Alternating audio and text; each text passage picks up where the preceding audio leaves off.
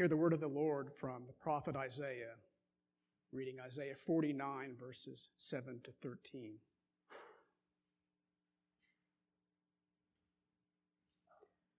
Thus says the Lord, the Redeemer of Israel and his Holy One, to one deeply despised and abhorred by the nation, the servant of rulers. Kings shall see and arise, princes, and they shall prostrate themselves, because of the Lord who is faithful, the Holy One of Israel, who has chosen you. Thus says the Lord, in a time of favor I have answered you. In a day of salvation I have helped you. I will help you and give you as a covenant to the people, to establish the land, to apportion the desolate heritage, saying to the prisoners, come out, to those who are in darkness, appear. They shall feed along the ways. On all bare heights shall be their pasture. They shall not hunger or thirst, neither scorching wind nor sun shall strike them. For he who has pity on them will lead them, and by springs of water will guide them. And I will make all my mountains a road, and my highways shall be raised up. Behold, these shall come from afar, and behold, these from the north and from the west, and from these from the land of Syene. Sing, O joy, in heavens, exalt, O earth, break forth, O mountains, into singing. For the Lord has comforted his people, and will have compassion on his afflicted. The certainty of God's people and their success in the Christian faith, as you might imagine, is entirely linked to the promises of God to his servant Son, so that his success becomes our success. We are following, as you recall, the second servant song. Again, we read that the servant is in distress, and God begins to answer his distresses in the text before us. He first, in verse 7, promises to reverse his every misfortune. And then in verses 8 to 12, that all of the promises of restoration will find their ultimate fulfillment in the servant, or to us in Messiah, Christ. And then finally, the created order will erupt in praise over the divine provision of the Son, verse 13. As you know, I take the servant to be Messiah.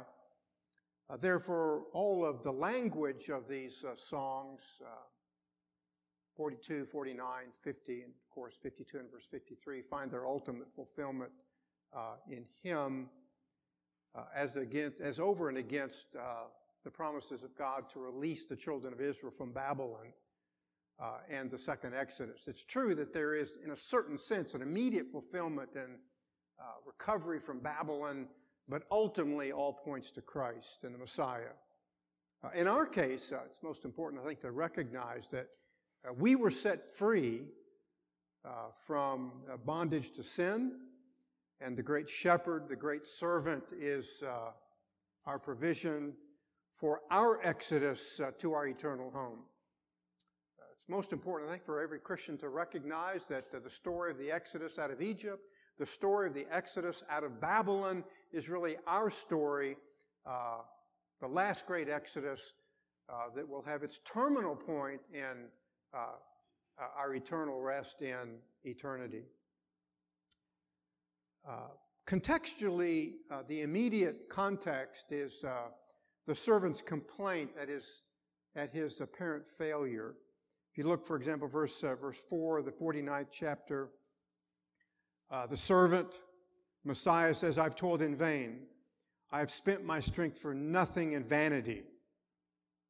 So the servant is complaining. And in the text before us, God answers his complaint by promising that he will have success. By the way, in terms of application, you and I on occasion complain about our lot in life. It's a lot to complain about, I grant you. And the answer is always God's promises to his Son. And therefore, the answer to our complaints are in the Son, the Messiah, the provision of God. The first answer, verse 7, is that success is in the fact that God the Father will reverse the misfortunes of his Son. And so the text begins, thus says the Lord. And God here, most importantly, describes himself as the Redeemer, the Holy One, and he addresses the Messiah. Notice the address of the Messiah. The despised one, abhorred by the nations, and the servant of rulers. At first blush, it's a reminder that Jesus has suffered defeat. This is not the language of victory. Something of the language we'll pick up later on, but Isaiah 53 and verse 3. He was despised and forgotten, forsaken of men, a man of sorrows and acquainted with grief. And like one from whom men hide their face, he was despised, and we did not esteem him. Again, it captures the language of the complaint of the servant. Another application here, the servant faces distress, then we will too. Because he's the captain of our salvation.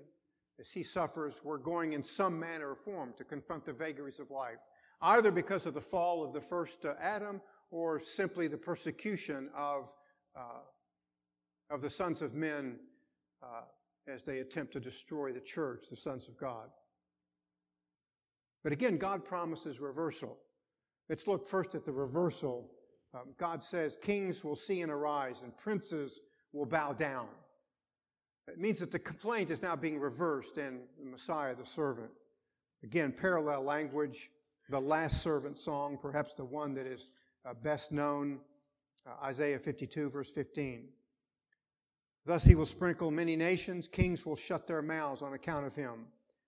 For what had not been told them, they will see, and what they had not heard, they will understand. It's the language of the Apostle Paul, Philippians chapter 2. The name of Jesus, every knee will bow. The name of Jesus, every tongue will confess to the glory of God the Father in God the Son, Jesus Christ. But again, the reversal of the Son, the promise that he will have success, falls to us as well. For example, the Apostle Paul says in Romans chapter 8 and verse 37, in Christ we shall overwhelmingly conquer because of him who loved us. God will reverse all of our misfortunes in God the Son. We will be conquerors. But Paul expands the language. We will overwhelmingly conquer because of him who loved us. The love of God abides upon you because of God the Son. You will be a conqueror. That which God has foretold of you. The majesty of the answer to all of our distresses is in God the Son. And again, these promises, latter part of Isaiah 49, verse 7, are based upon what you should well imagine, the faithfulness of God. I'm always somewhat amused that many of well-meaning Christians think that they garner in their works merit before God. Don't fully understand the truth of the Scripture. That we do good things, and based upon the good things that we do, God does good things to us. Really, they need to understand it's all based upon the faithfulness of God. And God is going to reverse the misfortunes of the Son based upon his faithfulness. But it's our reversal as well. I love the words of the Apostle Paul, 1 Corinthians chapter 10 and verse 13. And God is faithful, who will not allow you to be tempted upon what you are able, but with the temptation will provide the way of escape. It's a reversal of our misfortunes. How do we come to the way of mistake? Or what's the cause of our escape from the way of our distresses in life? God is faithful. The faithfulness of God is the foundation of our every salvation, our every success. God's goodness and His faithfulness. Isn't it interesting that, returning back to Isaiah 49, that the first answer to the reversal of the distress of the servant is the Holy One of Israel who has chosen the Son, elected the Son, set His affections upon the eternal Son. I'm again amused because oftentimes in the American church we downplay doctrine. Here are two of the greatest doctrines of all of the Christian life, the doctrine of election and the doctrine of the majesty of God in His faithfulness. And therefore to the servant son, they make the reversal of his misfortunes an absolute certainty.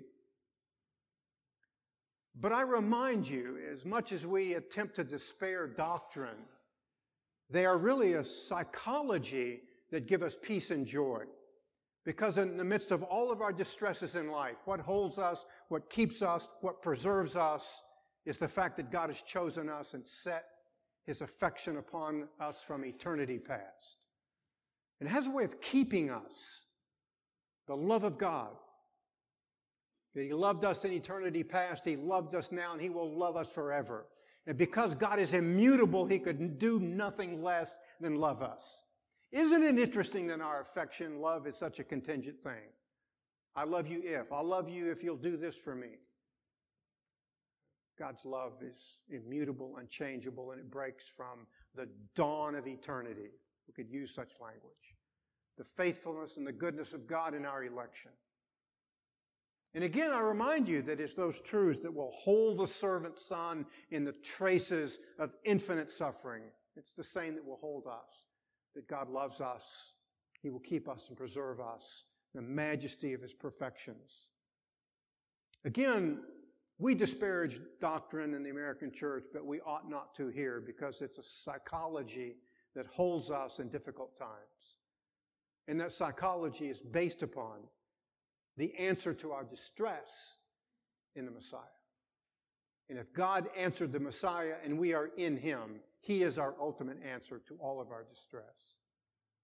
Secondly, God promises His Son, the Messiah's success, and that all of the restoration promises of Isaiah will find their ultimate fulfillment in Him, in Jesus, verses 8 to 12. Again, this second response is marked just as he began the first. Thus says the Lord. The content references a favorable time and day of salvation. Again, Isaiah 49, verse 8. In a favorable time I have answered you. In a day of salvation I have helped you. God speaking to the Son.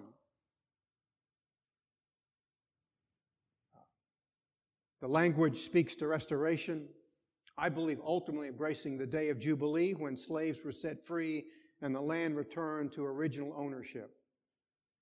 Again, notice the words, restore the land and set free the slaves. It's my conviction that all of the land promises speak to eternity. The new Jerusalem coming down out of heaven. It's interesting that the Apostle Paul cites Isaiah chapter 49, 8 as being fulfilled in his ministry. You have your New Testament, 2 Corinthians chapter 6, verses 1 and 2. Working together with him, we also urge you not to receive the grace of God in vain, for he says, at the acceptable time I listened to you, and on the day of salvation I helped you. It's interesting that the Apostle Paul is identifying himself with the message and ministry of Messiah in order to validate his apostolic legitimacy, because they were running him down. Therefore, the time of the end-time restoration foretold in Isaiah has begun in Jesus, and Paul is advancing it. And therefore, they should accept the legitimacy of his apostolic office in light of the fact that the promise is ultimately fulfilled in Christ and the apostle is advancing it. By the way, what's the content of what Paul was advancing?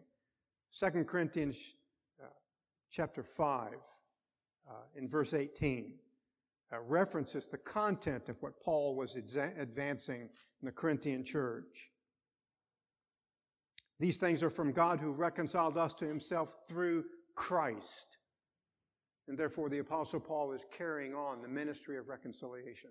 That ultimately we will learn in the last servant song that the servant son, the Messiah, is the entire basis of our reconciliation to God by virtue of his sacrificial work. The provision of God. Again, the answer to our every distress. Therefore, the time of the end-time restoration, the day of salvation, is begun in Christ. Here the language begins to break upon what I think is some of the greatest promises of the prophet Isaiah in terms of the end-time Exodus, verses 9 to 11. Let's reread those verses. Saying to those who are bound, go forth. To those who are in darkness, show yourself. Along the roads they will feed, and their pasture will be on the bare heights. They will not hunger or thirst, neither will the scorching heat or sun strike them down. For he who has compassion on them will lead them and will guide them to springs of water. And I will make all my mountains a road, and my highways will be raised up. Again, it speaks to, of course, the exodus out of Egypt, the exodus out of Babylon. That God promised to provision them all along the way.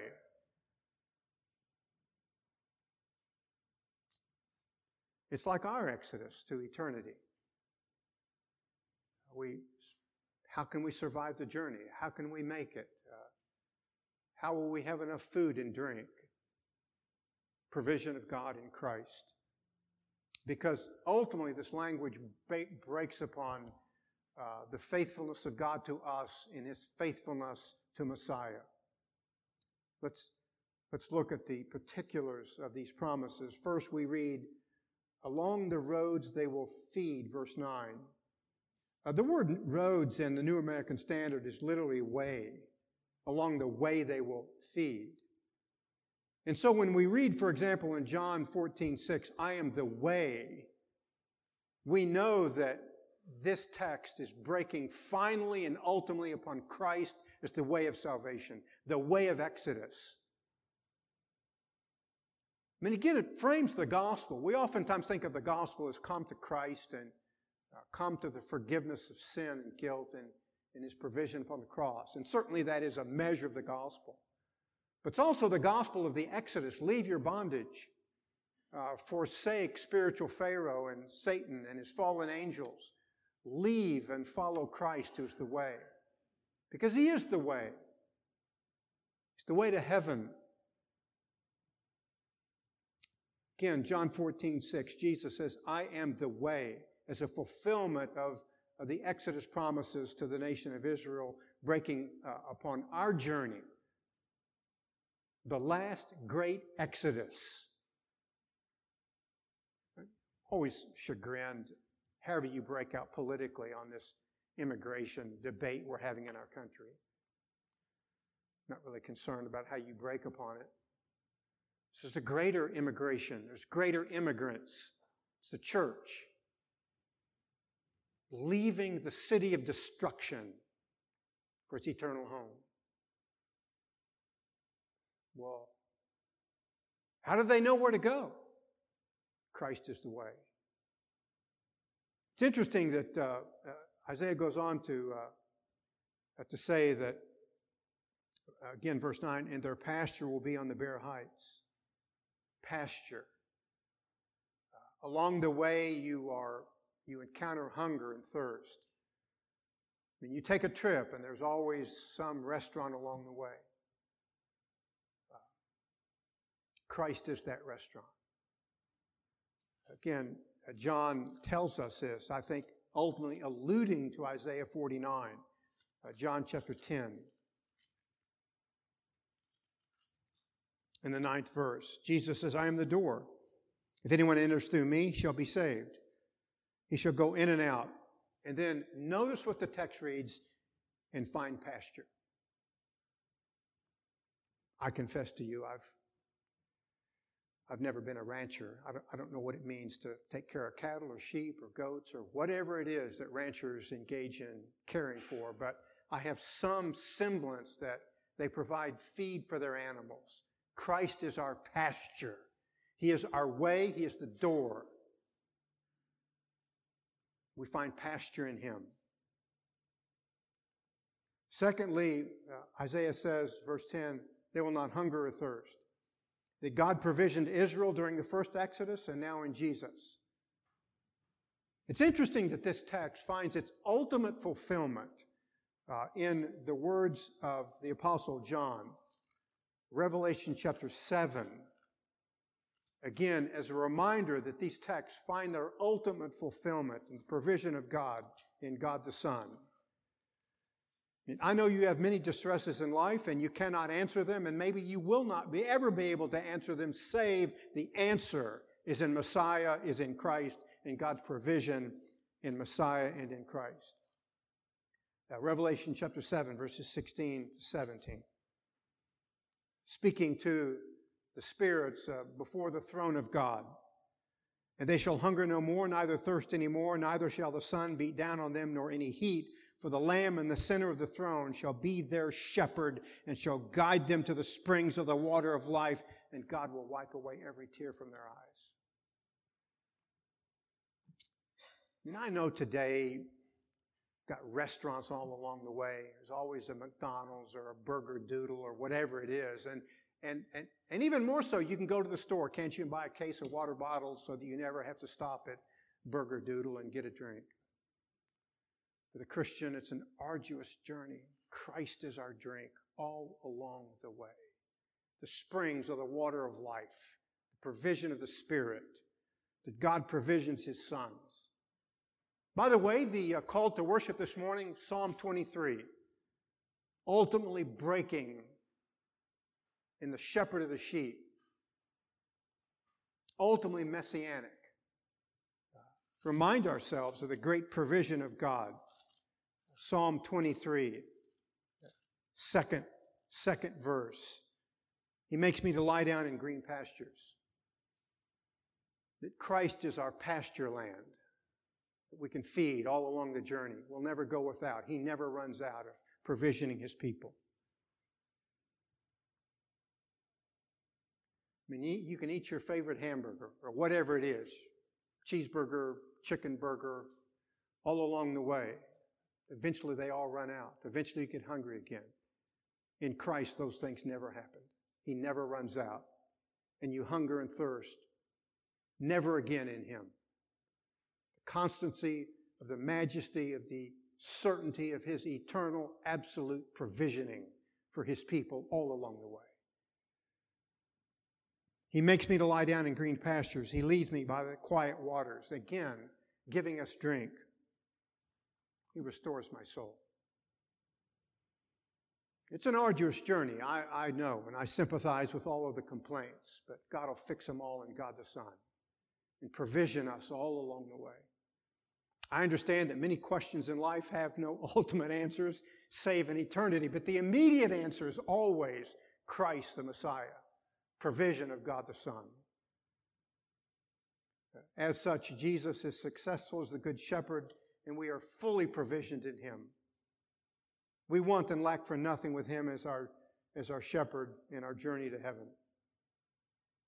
That's the language of John in his gospel. I give eternal life to them and they shall never perish. By the way, I'm also mindful that that theology is not very popular in Oklahoma City. Most churches hold that you can come to Christ and begin your journey, and at some point you can fall away from Him and need to be saved all over again. It's not the language of Scripture. It speaks more in a disparaging way to the Good Shepherd. If the Good Shepherd loses his sheep, then can we really call Him the Good Shepherd? That's the problem people have, is they vacate theology. Our shepherd is a good shepherd. and in Him we will never perish. It's a reminder of the certainty of our salvation, the security of our salvation, based upon what He does for us and what He did for us. If it were anything else, ladies and gentlemen, we would fall away. But it's not based on anything else. It's based upon what He did as the Good Shepherd who shepherds His sheep, who is our pasture and our wellspring of drink. Thirdly, Isaiah, the sun and heat will not strike them during our exodus. Again, it imagines us in the ancient Near East beginning a long journey in a wilderness, like from Egypt to the Promised Land, the desert sun. I mean, I've told you this before in terms of an example of myself. I don't have much of a covering and I've got very fair skin. The sun absolutely eats me up on a hot day. But not so the spiritual journey, because God protects His people. I mean, I go to the skin doctor and she's always, I call it pulling weeds. I call it my persecution time. It's like someone burning me with cigarettes, liquid nitrogen or whatever it is that she uses, I don't know. It's just the reality of the sun and what it does to my fair skin. Spiritually, those things do not happen to those who find their pasture in Christ. Provision of God in God the Son, the Messiah. Really, it's another reminder, is it, of the psalmist, Psalm 121, a psalm written to the pilgrims who would leave their homes and go to Jerusalem for the great pilgrim feasts. And again, that was not the day of burger doodle at the side. It wasn't the day of AAA, liability insurance, all the things that we have as modern provisions of a modern world. Difficult journeys, leaving your home, making sure you packed enough. And what would you find on the journey to Jerusalem? Well, there were always brigands and wild animals. Always the temptation. There's an animal outside. There's a lion outside. Lord, I can't leave today. No, you leave because God will provision you. He's your safety. Psalm 121, verses 5 and 6, a reminder in our spiritual journey that God is our provision.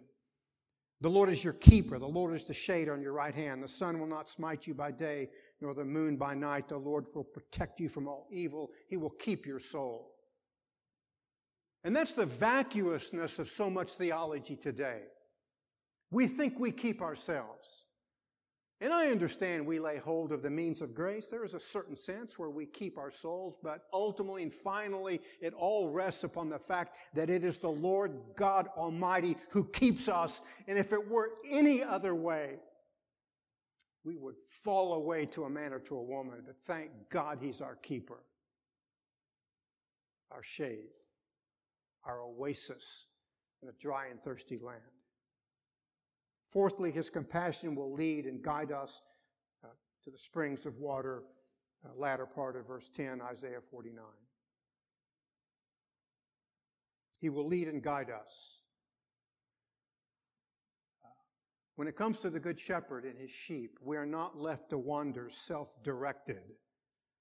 Our Shepherd secures us throughout our journey. The word in the Greek translation of the Old Testament, He will lead us, used by the Apostle Paul, Romans chapter 8 and verse 14. As many as are the sons of God, these are being led by the Spirit of God. The Spirit leads us as the vicar of our Messiah. I believe He continually leads us. He is our guide, our shepherd throughout our lives. For any other way, we'd get lost. If it were any other way, we would follow all the detours of the world and end up in some cul-de-sac of eternal ruin.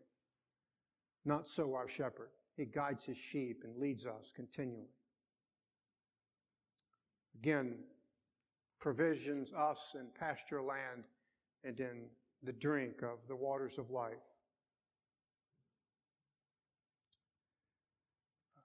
Finally, Verse 11, obstacles are removed. Nothing will prevent our advance. Isaiah, again, chapter 49, the 11th verse. And I will make all my mountains a road, and my highways will be raised up. Nothing will prevent our advance. And finally, lastly, the marches of universal scope. We will come from afar, from the north and west, from Sanim, which is probably a town in southern Egypt. But we're going to come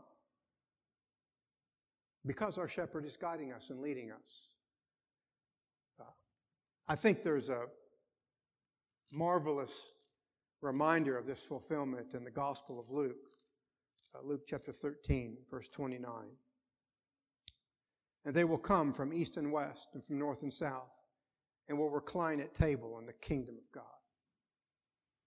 That God in Christ will usher a final call and the saints will flood to His presence and recline with Him the last great messianic banquet with all of the people of God. It's interesting to me that we're entering into one of my favorite seasons in life, Thanksgiving. I just have a great fondness for Thanksgiving. Notwithstanding the abundance of food, sometimes the presence of family. But there's a greater one. I trust in God's grace, and you sit down to Thanksgiving dinner this Thanksgiving. You remember there's a better one yet to come. The promises of God that He will lead you and guide you. You will sit at that feast and celebrate all eternity. Reminder that there are many distresses in life, many of which I can't answer. Perhaps there is no answer other than the fact we live in a fallen world. But ultimately the answer is the Messiah, Christ, the goodness of God. The hymn that was sung to us this morning, to many dangers, toils, and snares, I have already come. There are distresses in life. There are also answers. 'Tis grace has led me safe thus far, and grace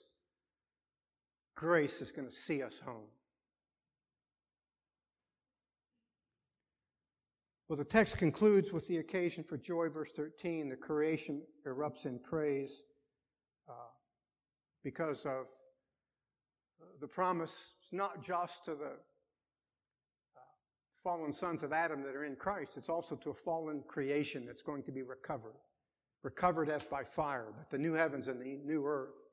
And so it's not just the people of God celebrating, but personification. The creation celebrates because it's been set free from the bondage begun of the curse of Adam. We find that fulfillment a couple of times in the book of the Revelation 12:12, 18:20. The creation erupts in praise. And those two verses marks our victory over Satan and judgment on the world system that's begun. It's already started. The world system that is under judgment is already breaking up. And the new creation has already begun in Christ. The church, the new creation. And the outburst means that our victory is secure. Nothing is in doubt as to our eternal destiny. The reason the creation is commanded to praise God is the comfort and compassion of the Lord in the gift of Messiah, the servant Son. Isaiah 49:13, the Lord has comforted His people, will have compassion on His afflicted.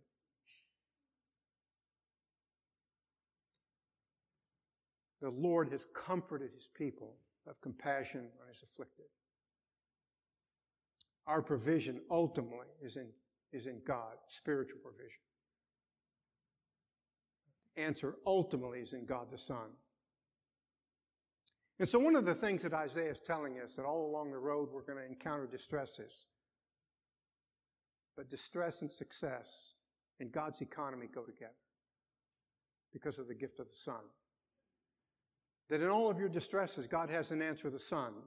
And God answers the Son with His distress with the promise of reversal, fulfillment of restoration, and the joy of the creation, so that His success becomes our success.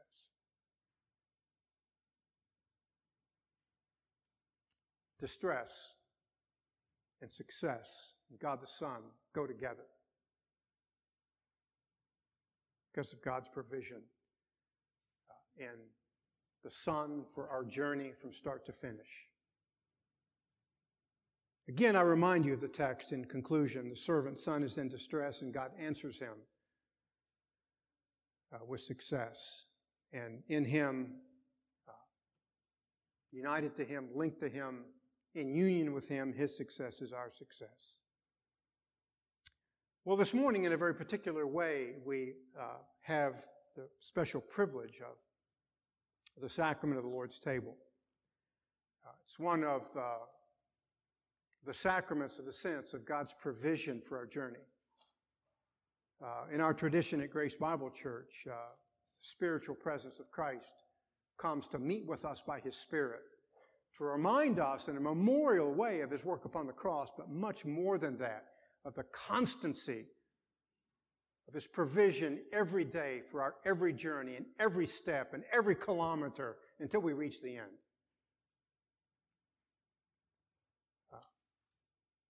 As a biblical warrant, John chapter 6, in verses 56 to 58, you think about being provision for your journey.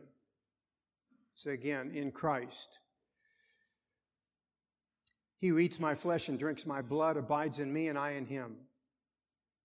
As the living Father sent me, I live because of the Father, and so he who eats me, he also shall live because of me. This is the bread which came down out of heaven, not as the fathers ate and died, but he who eats this bread shall live forever. That we come in the sacrament recognizing that our journey is perilous. There are distresses to be met, and God meets with us in His Son. By way of introduction to the sacrament, at Grace Bible Church, we hold to an open communion. You do not necessarily have to be a member of Grace Bible Church to partake. But it is an open communion with a caveat that you know Christ is your Savior. You're not under church discipline. You're not fleeing from one church to the next. And you're not living in some unrepentant sin. In light of what Christ has done, we should take these matters seriously. But it is important to recognize that it's not in the bread and the wine. It's in what the bread and the wine signify. That God meets with us and He provisions us in our journey. And so, the journey is perilous and we grow hungry and thirsty. Christ comes to give us food and drink, reminds us that we apprehend by faith all of His provisions that will never run out, a treasury that has no end, provisioning that never has empty shelves, or provision that is sparse. He who gets there first gets it all. God never runs out. His shelves are never bare. He doesn't just have a few for the fast and the mighty and the strong and the smart. Yes, everything for His people. Never runs out. And it is that to which we come, that he who eats my flesh and drinks my blood will live forever. As we come to the bread, our forefathers had manna in the wilderness. Christ is the bread that came down out of heaven. And by faith we understand that He provisions our soul and our spirits and strengthens us that we might continue faithful. As the bread is broken and served to you, I invite you to engage the Lord in silent confession. If you need to, it's important to engage the Lord in such. But ultimately in thanksgiving and celebration of His grace to you, please hold the bread until which all are served so that we might manifold the unity of Grace Bible Church and our union with the church at large and our union with Jesus Christ, our Savior, Redeemer, our Shepherd, our Guide, who is always with us. After a suitable time, I will pray publicly, and then we will eat. But again, we come by faith. There's nothing in the bread per se. The bread in and of itself doesn't sanctify, doesn't do anything to you. Except by faith you grasp what it means as the provision of God that came down out of heaven for your every need, for the forgiveness of sin, but your provisioning all along the way. Let's prepare our hearts for the bread.